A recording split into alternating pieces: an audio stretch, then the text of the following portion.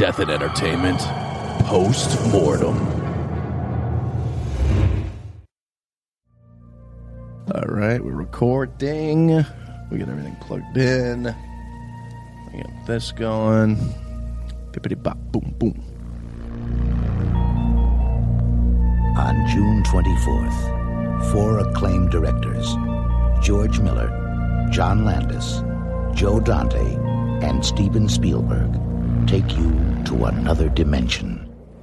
Disclaimer: 3 people died during the making of this movie. Yeah, they should Taking have them added to that another it, dimension. yeah. Yeah, dimension they didn't want to go to, but they were forced to. Yeah. I think we talked about this in the original, but if they, like, today, if that happened, they would be promoting that. Like, 3 people died during the making of this. Yeah. Or would they? I don't know. Legally, I'm not sure. People they are could, sick these days. That might get them into it. Yeah, I'm not sure they could get away with that, though, legally. Yeah. And they would really look sadistic. They're promoting Yeah. it. Well, I'm thinking of maybe that movie Scrooge, the movie they were making in the movie Scrooged. Oh, right. It gave a woman a heart attack, and Frank, Bill Murray's character is like, let's promote that. Let's put that in the commercial. That actually did happen in the 90s. I think when things happen to audience members who are watching it that are extreme reactions, that will get more play than like people dying on set or whatever. But the movie Anaconda, there were people that said there were people dying of heart attacks watching it in the theater. So people were like, holy shit, we can go see Anaconda. Yeah. It's so real. They got heart attacks out there that's big? Yeah. Yeah. Yeah. Very So this sad is stuff. Postmortem number 2. We're covering the Twilight Zone. Kyle has in his hand right now Dorsey Wingo's book, who was the pilot of the helicopter Yes. that went down and unfortunately decapitated 3 actors, 2 kids, and 1 big star. Crushed Renee, the kid. Yeah, Yeah. I just think it's so much easier to Nah, say decapitated. Yeah. No, Yeah, but it's not necessarily 2 of them, true. 2 of them Well, were I don't care decapitated. about that, but I'm just clarifying Renee was crushed. yeah. But her head was intact. I wanted to mention something about Dorsey Wingo's book. The title. The Rise and Fall of Captain Methane, Autobiography of a Maverick. The fact that it's autobiography and he calls himself a maverick Yeah. is hilarious. And calls himself Captain Methane. Captain Meth. That's another. Yeah. What does that mean? He's farting all the time. I have no idea why that title would. Yeah, and the picture Come on the into back play. is wild. The picture on the back and the entire transcript is about the Twilight Zone. Yeah, he looks We got to like sell some self-published books here. he kind of looks like Christopher Lloyd a little bit. He's got a Christopher Lloyd energy. He has a very crazy look on that jacket Yeah. photo. Yeah. Why would you choose that photo Like for what? your book? Yeah, were there any alternates taken? Clearly not. He looks like he wakes up with a hangover, and then they just kind of. He looks like Weekend at Bernie's look. You know, kind of a vacant. He could be dead. He's kind like, of what? I killed 3 people? Not me, not this thing. face. Yeah, they started to interrogate him as he woke up. So. Where were you? Anytime. Where the fuck were you? I'm a maverick. He's like, what? What are you talking about? Do you remember that night, though? He went around asking, hey, where's Vic? Yeah, He was really out of it. Yeah, he says that in the book too. He starts off talking about all this with a quote from Clint Eastwood's character Will Money from the Western movie The Unforgiven. It's a hell of a thing to kill a man, to take away all he's ever been, all he's gonna be. Oh my And then God. he goes into it. Then he goes into it.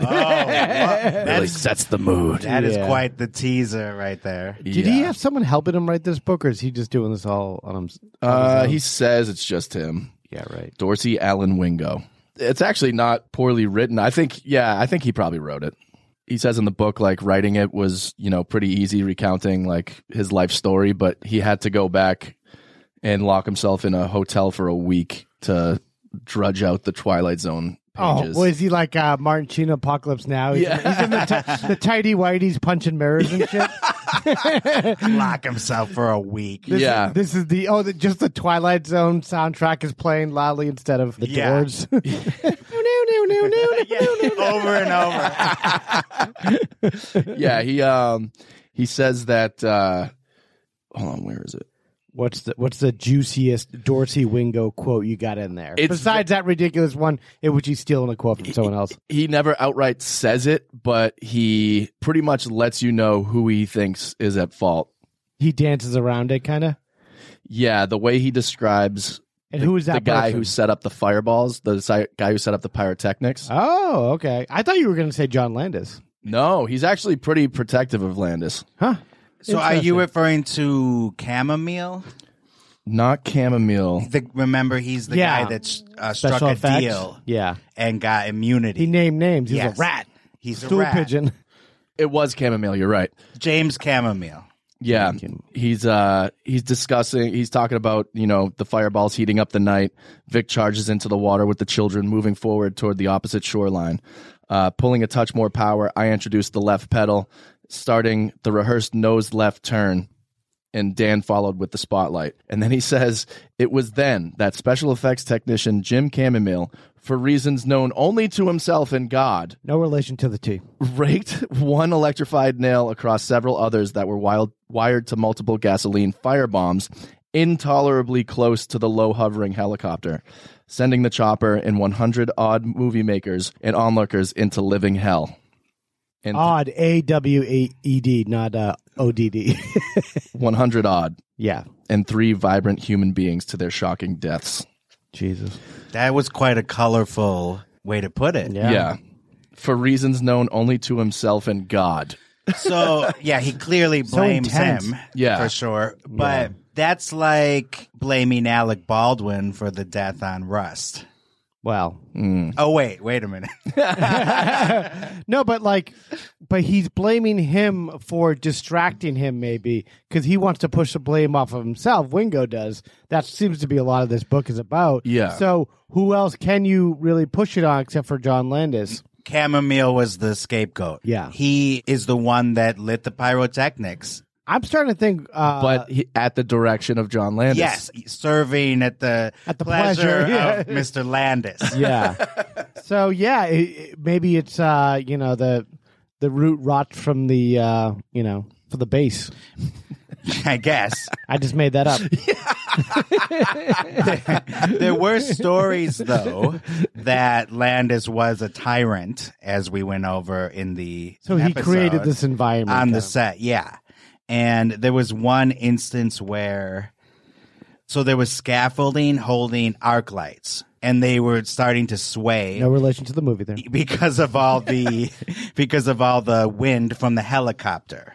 And then an electrician expressed reluctance to go up and fix the lights on the scaffolding because it was 30 feet above the ground. Yeah. Self-preservation. Yeah. And then Mr. Landis said, quote, "Is there somebody on the electrical crew who's not too chicken shit to do the job?" Yeah.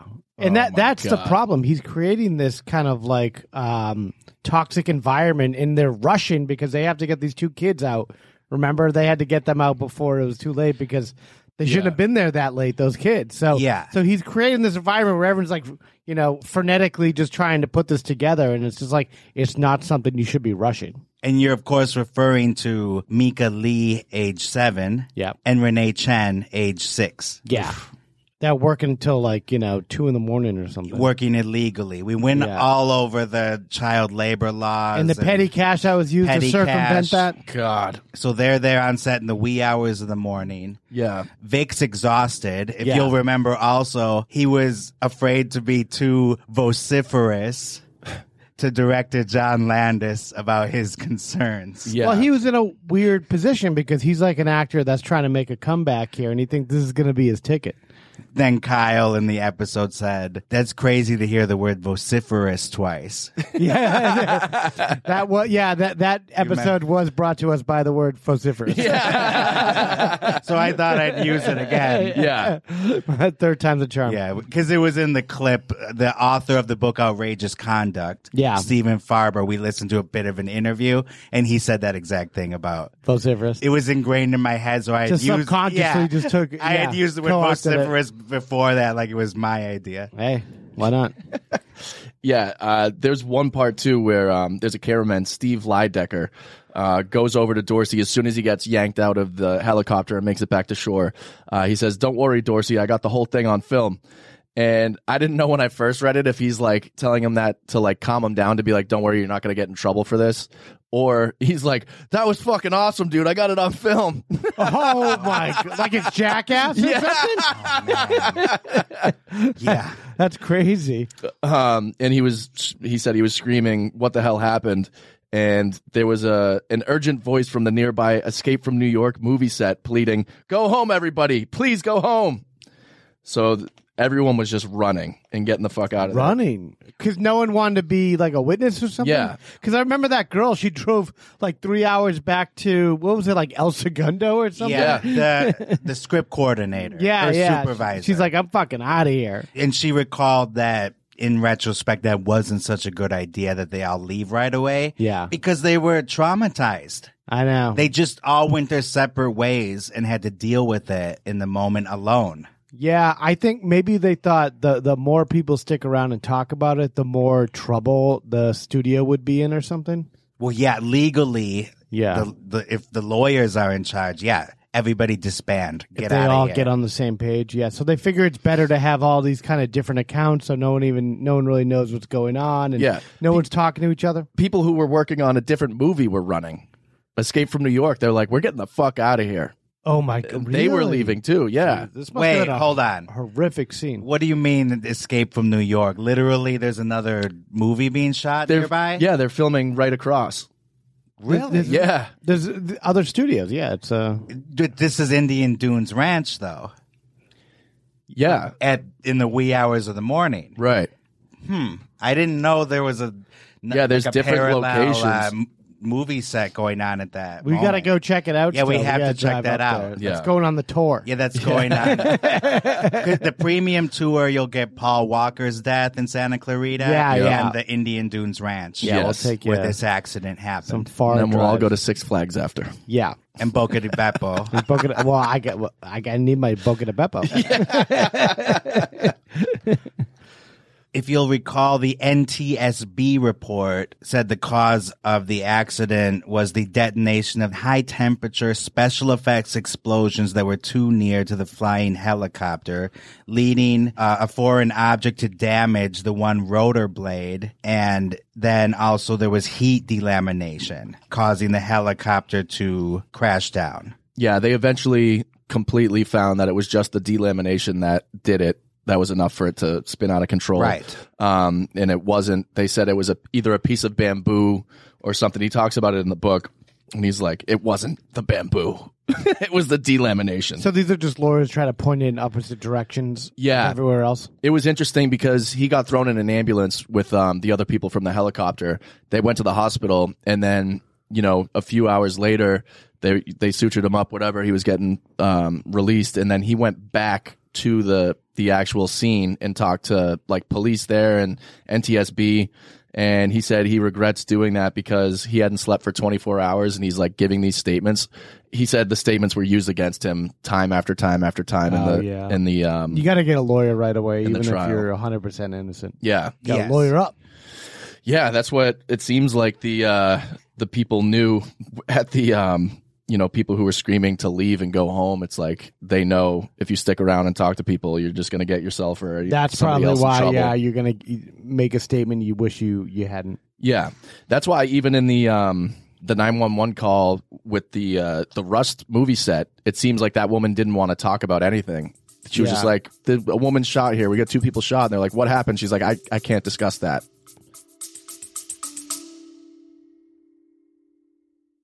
Bloody FM presents Hometown Ghost Stories, a paranormal podcast that investigates a new town every week, bringing you all the hauntings, from haunted houses to castles, bridges to asylums, wandering spirits to demons.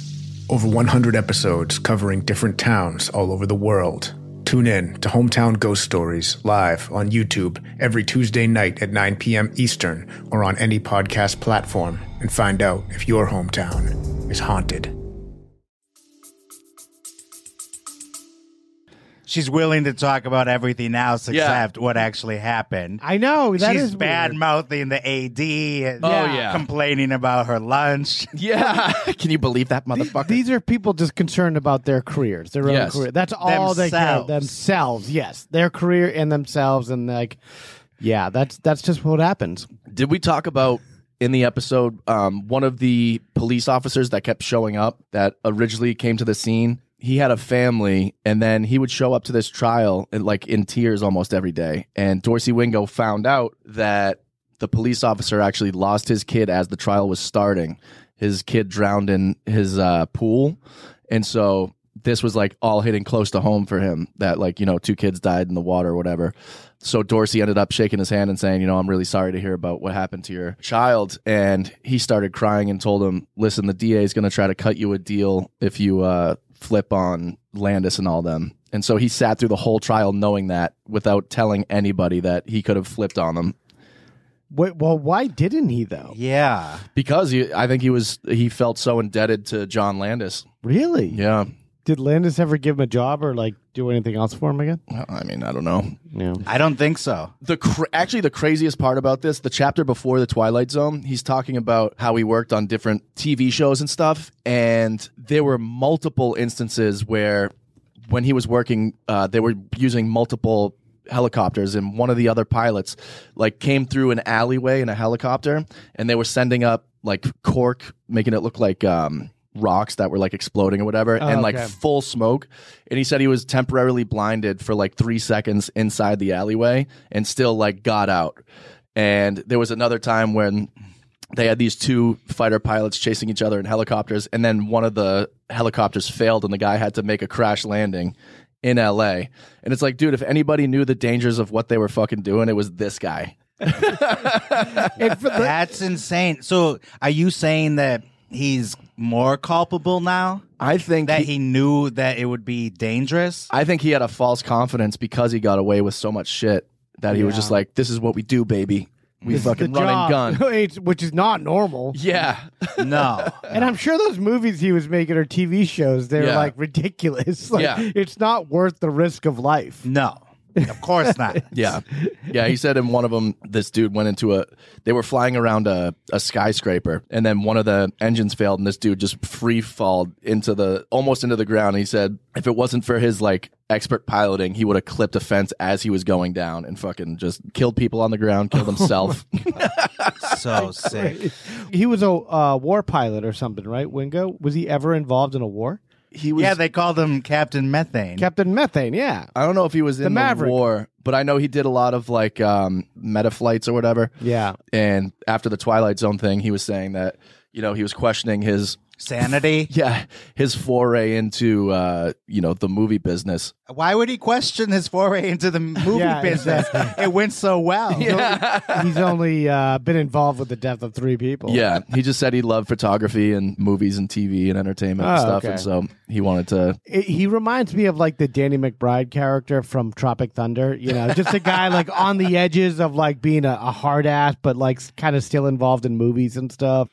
Yeah, it's a tough one because he was doing his job and chamomile shoots off the pyrotechnics, hits the helicopter, and it's out of his control. But yet, he's the pilot. Yeah. Andy glosses over that they found empty beer cans bobbing around in the wreckage. We discussed that in the episode. Yeah. And we also discussed that in court. He gave a rambling testimony and pondered, why didn't Vic just get out of the way that Dorsey night? said that? Yeah. Oh, God. Stayed there to be hit by the helicopter. What is he, like Neo in the Matrix? He could just like dodge a fucking helicopter blade coming after him? It's just someone full of regret, basically blaming the victim. Yeah. Like, you caused all this. Why didn't you just walk 2 feet over? I think Wingo, maybe that's why he didn't give up Landis, because he does feel culpable on some level. I think so. Yeah. You'd have to. I think he was a little bit buzzed, too, to be honest.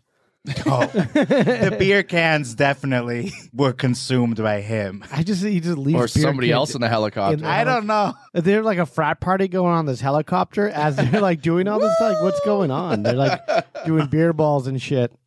And what year was that book written? 2010.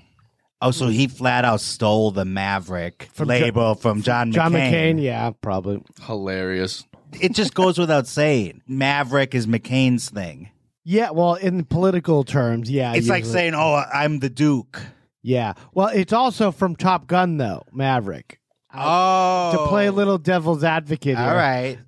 It could be involved in Tom Cruise's character from I stand corrected. Top Gun, which is coming back in the theaters soon. It is. Yeah, don't give a shit about that. Wow. All right. I'll give a shit if Val Kilmer shows up all fucked up looking. Oh, come Jesus on. Christ. What? Dude. What did I say? Jeez. I'm so fucking so sensitive. Talk to me, Goose. Is Anthony Can you talk? Edwards in the new one? Anthony Edwards? Yeah, I doubt that. Wait. Oh, did he die in the first one? Yeah, no, yeah, he did die. Yeah, I don't know. That was Meg Ryan's husband in that. I don't even remember. That's how I that. remember was Meg Ryan's husband in I that. don't recall the first Top Gun very well. Yeah, he died. Goose died. That's why he's all like pissed off, and he's like, I don't even want to graduate. And then he did.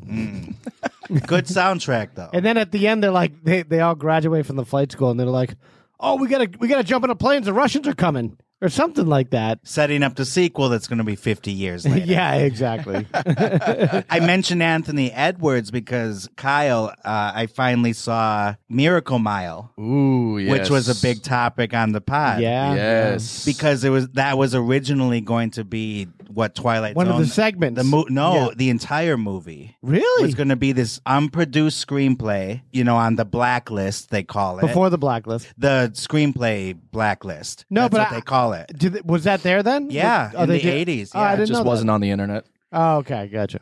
and If it's not on the internet, I don't know. the director held out because he wanted to stand his ground on having an unhappy ending because Yeah. it's a apocalyptic story. Yeah, not to give And- away the ending to No, it. well, it Movie starts from off. 1980, whatever. It starts off, being an apocalyptic story. Sure. And finally got made in 1989, and Kyle was just such a fan when it was brought up on the other. Yeah. Yeah. episode. Most terrifying ending to a movie I've ever seen. Disturbing in a way that's just, it psychologically just fucks with me. Yeah, I loved it though. Yeah. Could be a Black Mirror type thing. It felt like that, yeah. Yeah, just but very better. disturbing. But I think. I don't know. Okay. I think so. Whatever floats you, but whatever blows your hair back. But I am glad to have finally seen helicopter. it. So, jeez. Thank you for the recommendation. You're welcome. And that director, Steve Jarnett, he never made another movie again. He was done. Wow. in this town. I always look at that like, this is an interesting thing. What happened to this director? It's like some people just burn out. I guess I don't know. It was perceived as a money loser. Yeah, And- that's how they called it back. You're a money loser. You're a money loser. Get out of this town. That's basically what happened. He was the staff writer on a couple of shows and Yeah. just never really got it going again. Back to Nebraska, you money loser. The Money Loser Express is heading you back to the Midwest, and you're getting on it. Poor guy. Yeah, got rid down a rail. But he did get his movie made. Yeah, he'll always great have flick. that. Yeah. Yeah, y'all should go check it out. Check it out. Wasn't there a remake too? No. No? No. I'm a liar. No, you just liar. You were on a roll believed there, something Kyle. that wasn't true and then vocalized it. Yeah. All right, so what else did we not cover in the original episode? To remind people again, there were 5 defendants on trial for involuntary manslaughter, and that was director John Landis, associate producer George Folsey Jr. I said Folsey a couple of times in the episode. Yeah. Yeah, we didn't correct you. Yeah, you should have been like, it's Folsey, motherfucker. Poor Folsey. And, oh, wait, where was I? Fucking defendants. Oh, here we go. Unit production manager Dan Allingham, of course, Dorsey Wingo, the pilot, and then the special effects coordinator, Paul Stewart. Okay. And they were all acquitted. And do you guys remember the prosecutor? Oh, Yeah, yeah. what was that? He talks about her in there. Leah DiAgostino. Yeah, she was real Spitfire. Nicknamed the Dragon Lady. The Dragon Lady, By yeah. the Alphabet Bomber. Oh, yeah. And you two had no idea who the Alphabet Bomber No, was. No. clue. Yeah, well, you laid it out there as if it was common knowledge. I remember. I found out a little something about the Alphabet Bomber. Oh, really? Yeah. You want to hear? A little deep dive on the alphabet bomber. Let's hear it. So he was A to Z on the alphabet bomber. a Yugoslavian immigrant arrested for whacking off in a dance hall. Hot. And the charge then messed up his plans to get a business license so he could open up a dance hall himself. And jerk off in it. Yeah. And he was also trying to get American citizenship. So after that incident, he had this vendetta against the government and the judge in the case. You don't tell me not to jerk off. I jerk off and I get a business loan. I jerk off in that place too. And it sounds like a joke, but that's basically what his thing was. He wanted to do away with immigration law and have more lenient sex laws. Wow. Yeah. That's a bold stance to just kind of come into the country and just have that. Literally. Yeah. What's the reason for your stay here? To jerk off in dance house. The guy's jerking as he's talking to customs. So then he firebombed the house of a judge and 2 police commissioners, and he burned down 2 apartment buildings in Marina Del Rey. Really? And then this all happened in L.A.? This guy's a maverick. And then threatened the city with a gas attack. This is right out of the Batman. Yeah, this guy's like the Joker. Yeah. Holy shit, he firebombed the Pan Am terminal at the Los Angeles International Airport. Yeah, I'm getting to that. Holy shit. And they found He's not the Joker, he's the jerker. Mark's on fire. A hat bomb was defused at a Greyhound station. A hat bomb? Yeah, and they said Is that a bomb in your hat? Or you just happy to see me? Are you diffused. jerking off too, sir? When they diffused this thing, they said it was the worst hat bomb they've seen. In a They've long seen time. them all. A hat bomb. You call that a hat bomb? No, but they did say it was scary. The like if it had gone off, it would have been real bad. Yeah, the bomb was on top of the hat. Not even concealed. It's just like an Acme bomb on top of a top hat. And let's see what else. Holy fuck. On August 6, 1974, a bomb went off at LAX inside a locker, killing 3 people and injuring 36. And don't laugh at this. A priest lost his leg. Jesus. Oh, yeah, I say don't laugh at this. And you proceed to laugh. Well, the way you set it up. Have some compassion, folks. And he's quoted as saying he wanted to undermine and erode the foundation of Western civilization. Yeah. Wow. A one-legged priest, a rabbi, and a Yugoslavian guy jerking off walking to a bar. To a dance club. And I bet you all are wondering how he got the nickname, the Alphabet Bomber. Yeah. He wanted to make an anagram that spelled out Aliens of America. And so he was starting at the beginning going A for airport and L for locker. And eventually he was going to bomb enough places to spell out Aliens of America. Oh my God. That's ambitious. His name is Murahem Kurbajovic. I think they call him the alphabet killer because he has every single letter of the alphabet in his name. Except for A, oddly enough. So this dude dubbed the prosecutor the Dragon Lady because she prosecuted his case. She was just doing her basic job. In 1980. Yeah, basically a case you could not lose. I know. God, alphabet bomber. This guy's fucking crazy. I just scratched the surface with that guy. Yeah. There's a lot in there. Let's read his book. That's Yeah. going to be an interesting one. He's still around, too. What do you mean around? Like, is he like, he's doing stand-up? He's my roommate. He lives in NoHo. He's going to be at the Improv this Saturday. He bogs for flappers. D'Agostino claims that the Twilight Zone case is the only one she's ever lost. Really? Yeah. Wow. So she's like that's her one that got away from her. One that got away. Yeah. Yeah, Dorsey said she deserves an Oscar for her performances, he would call it.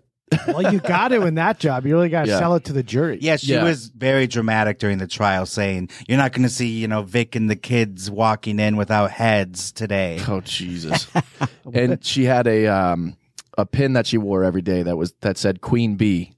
and that's what she thought she was like the queen bee. I'm gonna sting you. Oh, I thought she had something that commemorated the death of these poor people. No, it was all about her. The dragon wasn't good enough. She had to be a bee as well. Yeah. Yep. She also kept pictures at her desk of the victims. Oh, okay. So she was thinking about them. Oh, yeah. She'd kiss them all before she went to bed every night. No, I'm talking about like the crime scene. Oh, really? Shut up. Yeah. This specific crime scene, Yeah. or just in general Yes. of her victims? Jesus. Wow. I guess to remind keep her herself going, yeah. how horrific this situation Well, was. it's a mind game to keep your kind of head in the game, just to make sure that you're focused on the hate of these people. Yeah, she Right. also used to work for, she was like a Hollywood exec before, I guess. Really? Is what Dorsey said, yeah.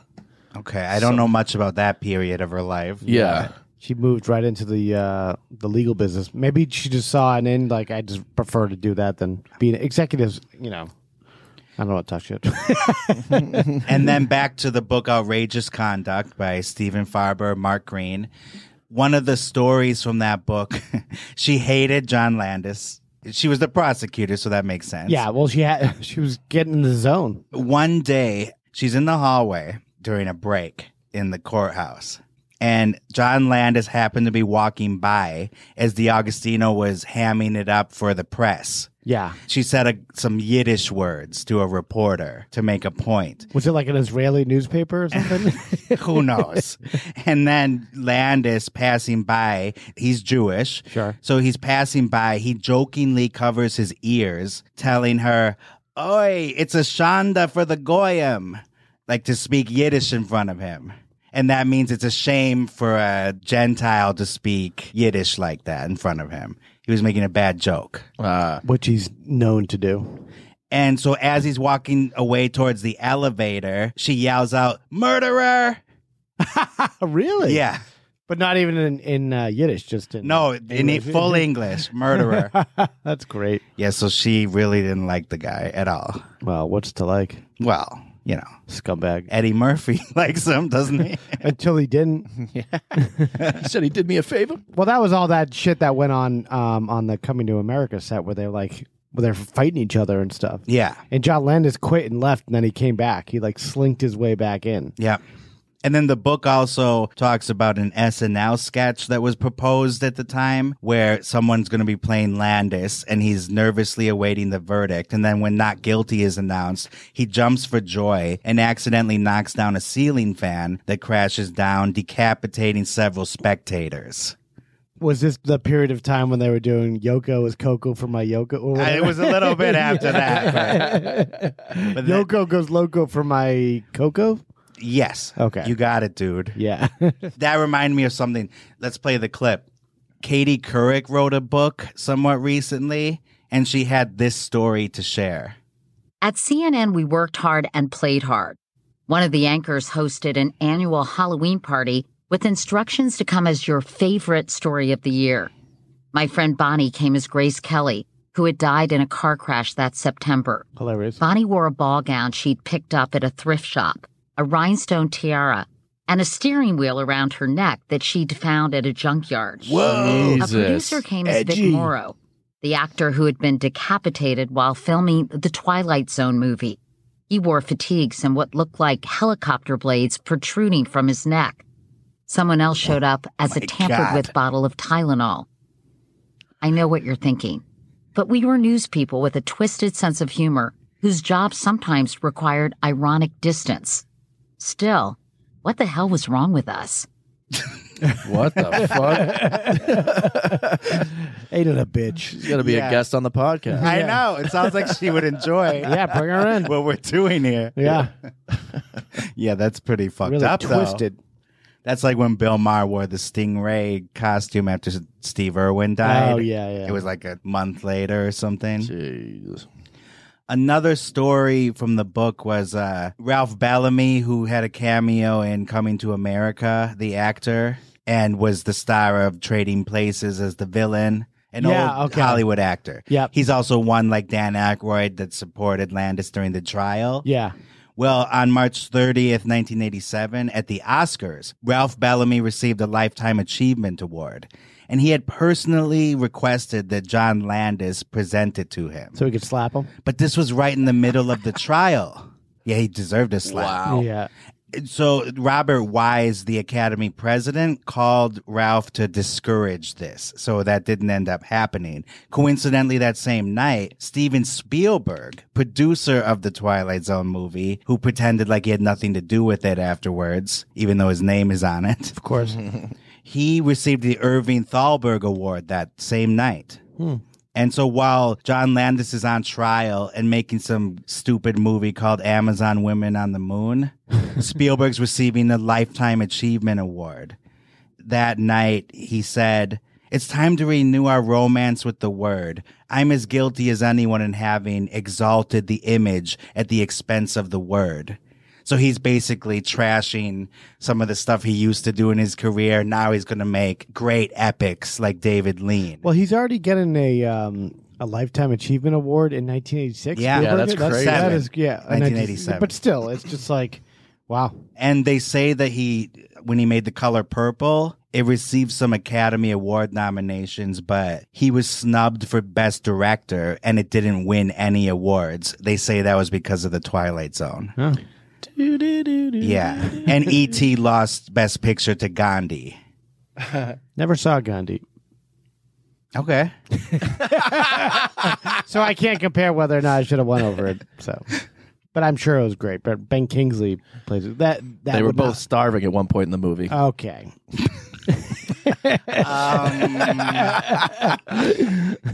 You should go hang out with Katie Couric. All right. Well, I think that brings us to an update from Landis. Yeah. He was featured on the Coming to America episode of The Movies That Made Us on Yeah. Netflix. Yeah. Yes. Which premiered after we did the original podcast episode. Yep. And let's listen to the first clip from that. And he's as defensive and weird as you would assume. Yep. Landis was charged by the DA's office with manslaughter.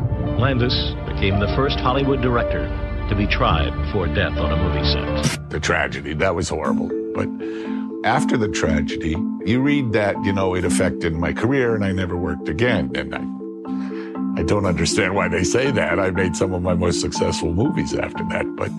During the long wait between the accident and the trial, John directed several movies, and even Michael Jackson's Thriller video. But then, in 1986, John Landis, George Folsey, and 3 other crew members were tried. The trial has been 4 They don't even years in need the to name the They others. were Yeah. ultimately Like Wingo. acquitted, Some other but schmucks. It made headlines for months on end. So, I mean, he's just not convincing there. It doesn't sound like he's that affected by it. No. Yeah. The thing he cares about most is they say my career was over after the Twilight Zone, but it wasn't. Yeah. I made my most successful movies. And then there's another clip from that same episode of George Folsey, the associate producer that always worked with Landis and was one of the defendants. He talks about it in that same episode.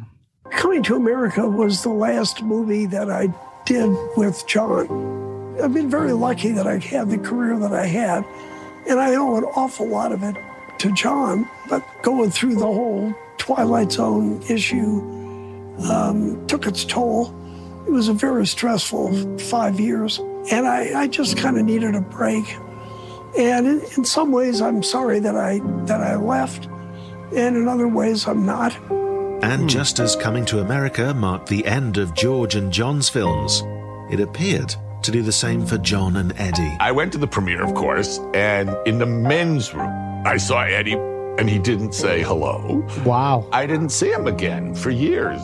I mean, Eddie famously ended up on Arsenio's couch and said John Landis would have an easier time working with Vic Morrow again. He made that awful joke. And after trading some barbs in the press, their differences seemed truly irreconcilable. Well, yeah, they really had it out on that movie set. They really just like that was, Crazy. The precipice. And I don't know what was going on exactly, but it seems to be that John Landis was getting involved in like Eddie Murphy's like life and who he's sleeping with. Yeah, who he's sleeping with and like what's going on the set. And it was very weird, and Landis was just being very bizarre, and then he always had his ego, Landis. Yeah, he's like, oh yeah, I should be hired to direct this. And Eddie Murphy came into it like, dude, I'm doing you a favor. There's like 18 other directors I could use here that haven't, maybe or maybe not killed someone on set recently. Right. And so why don't I go with them? But I'm doing you a favor because I like working with you, and we have this history, and let me help you out here. They say that in that episode to him, to John Landis. Yeah. And he goes, he said that? Yeah, He's so pissed. Yeah, exactly. Yeah, he did respond like that. Yeah. Like, also in that episode, they go, "Can you say your name and what you do?" And he goes, "Have all the other directors needed to do that on this show?" And they showed clips of like all the other directors, which is like playing ball. Yeah, plays it. My name's you name it. I'm J.J. Abrams, but no, whoever it is, they're happily, just saying their name. He's fucking out of his. He's such a sociopath. Yeah. He's like, I shouldn't have to say my name or what I do here because everyone knows who I am. I'm an international star of a director, who not really. Like, don't you know who you think I am? Exactly. That's exactly the way he's approaching this. And they're like, the Netflix directors or whoever's doing this is like, dude, you're out of your fucking mind. Yeah, this is just standard procedure. You're nuts, dude. Yeah. And then in the pod episode, we went through a bit about Max Landis, who went online randomly on Reddit saying, my dad still has PTSD from the Twilight Zone. He was 2 feet away from it, and he suffers for it. And we'll get to your Max Landis story in a second. Okay. But based on what his son said, John Landis has severe PTSD from the Twilight Zone. He doesn't show it. Listen to this clip from a horror movie documentary that I found. It's not hard to horrify somebody. If you're gross enough, you'll horrify somebody. If you show a shredded child or a dead, mangled corpse or something oozing, you can be horrible. It just seems odd to use the example of a shredded child. Yeah, as a way you can horrify audiences. Just got in the back when of his he head, dealt maybe. with that a shredded incident. child. Yeah, he must have had to look at those bodies up close. Are you kidding? He had to walk over them in the water. You can see someone. I don't know if it's him, but someone pointed it out on our YouTube because I didn't notice it before. When they go behind the helicopter and one person jumps back, like they just saw. That's when he found Vic's body. Oh, like he goes, "Wow!" and fucking jumps back. Someone lifted up his torso, not knowing what it was. Yeah. Then realizing, oh my god, I thought it was like a prop or something. Yeah.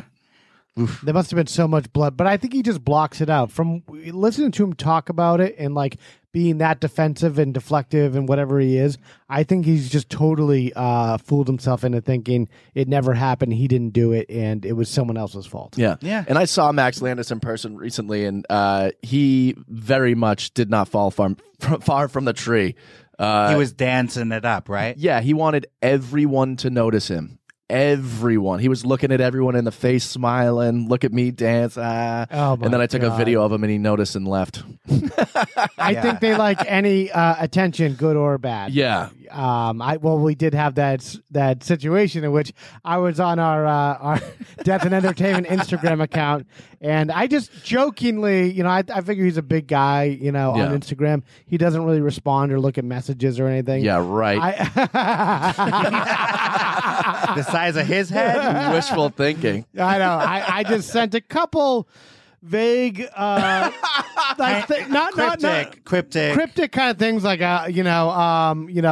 like the alphabet bomber. Yeah, no, nothing like a terrorist or like trying to scare him. There was no jerking off. I just said something like, "I know you did it" or something. You just said it was you. It was you, yeah. I know what you did last summer. Yeah, kind of something like that. And then I didn't know he was going to respond the way he did, and he was very. He did not appreciate it. Not appreciate it, yeah. So. But then he thought better of it, yeah, and kind of tried to mend fences with you, right? Yeah, and then he was like, "Sorry about that, dude. I've just been dealing with this stuff my entire life with my dad and yeah." everything. He goes, "People stalk my dad." Yeah, people stalk my dad, and I've been dealing with bullying, so I just want to make sure that we got clean lines and everyone's all cool, and thank you.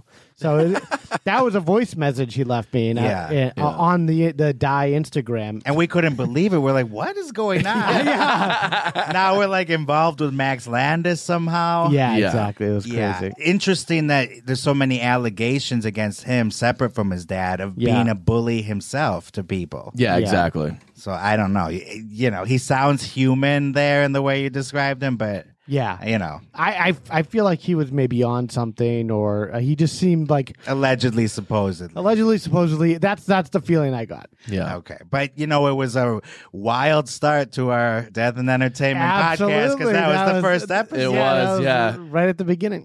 So we've been sitting on that nugget. Yeah, for a long time since last August. Absolutely. Okay, so to end this, I have to clear something up.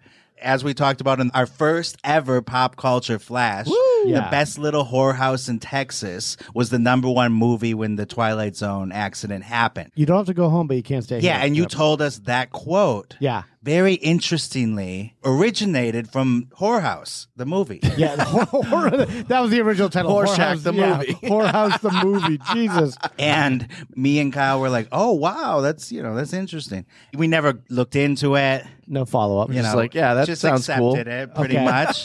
Well, you are dead wrong. Whoa! Hey! Wait a second. Bombshell. Hold the phone. Not only did it not come from that movie, it's not even in that movie.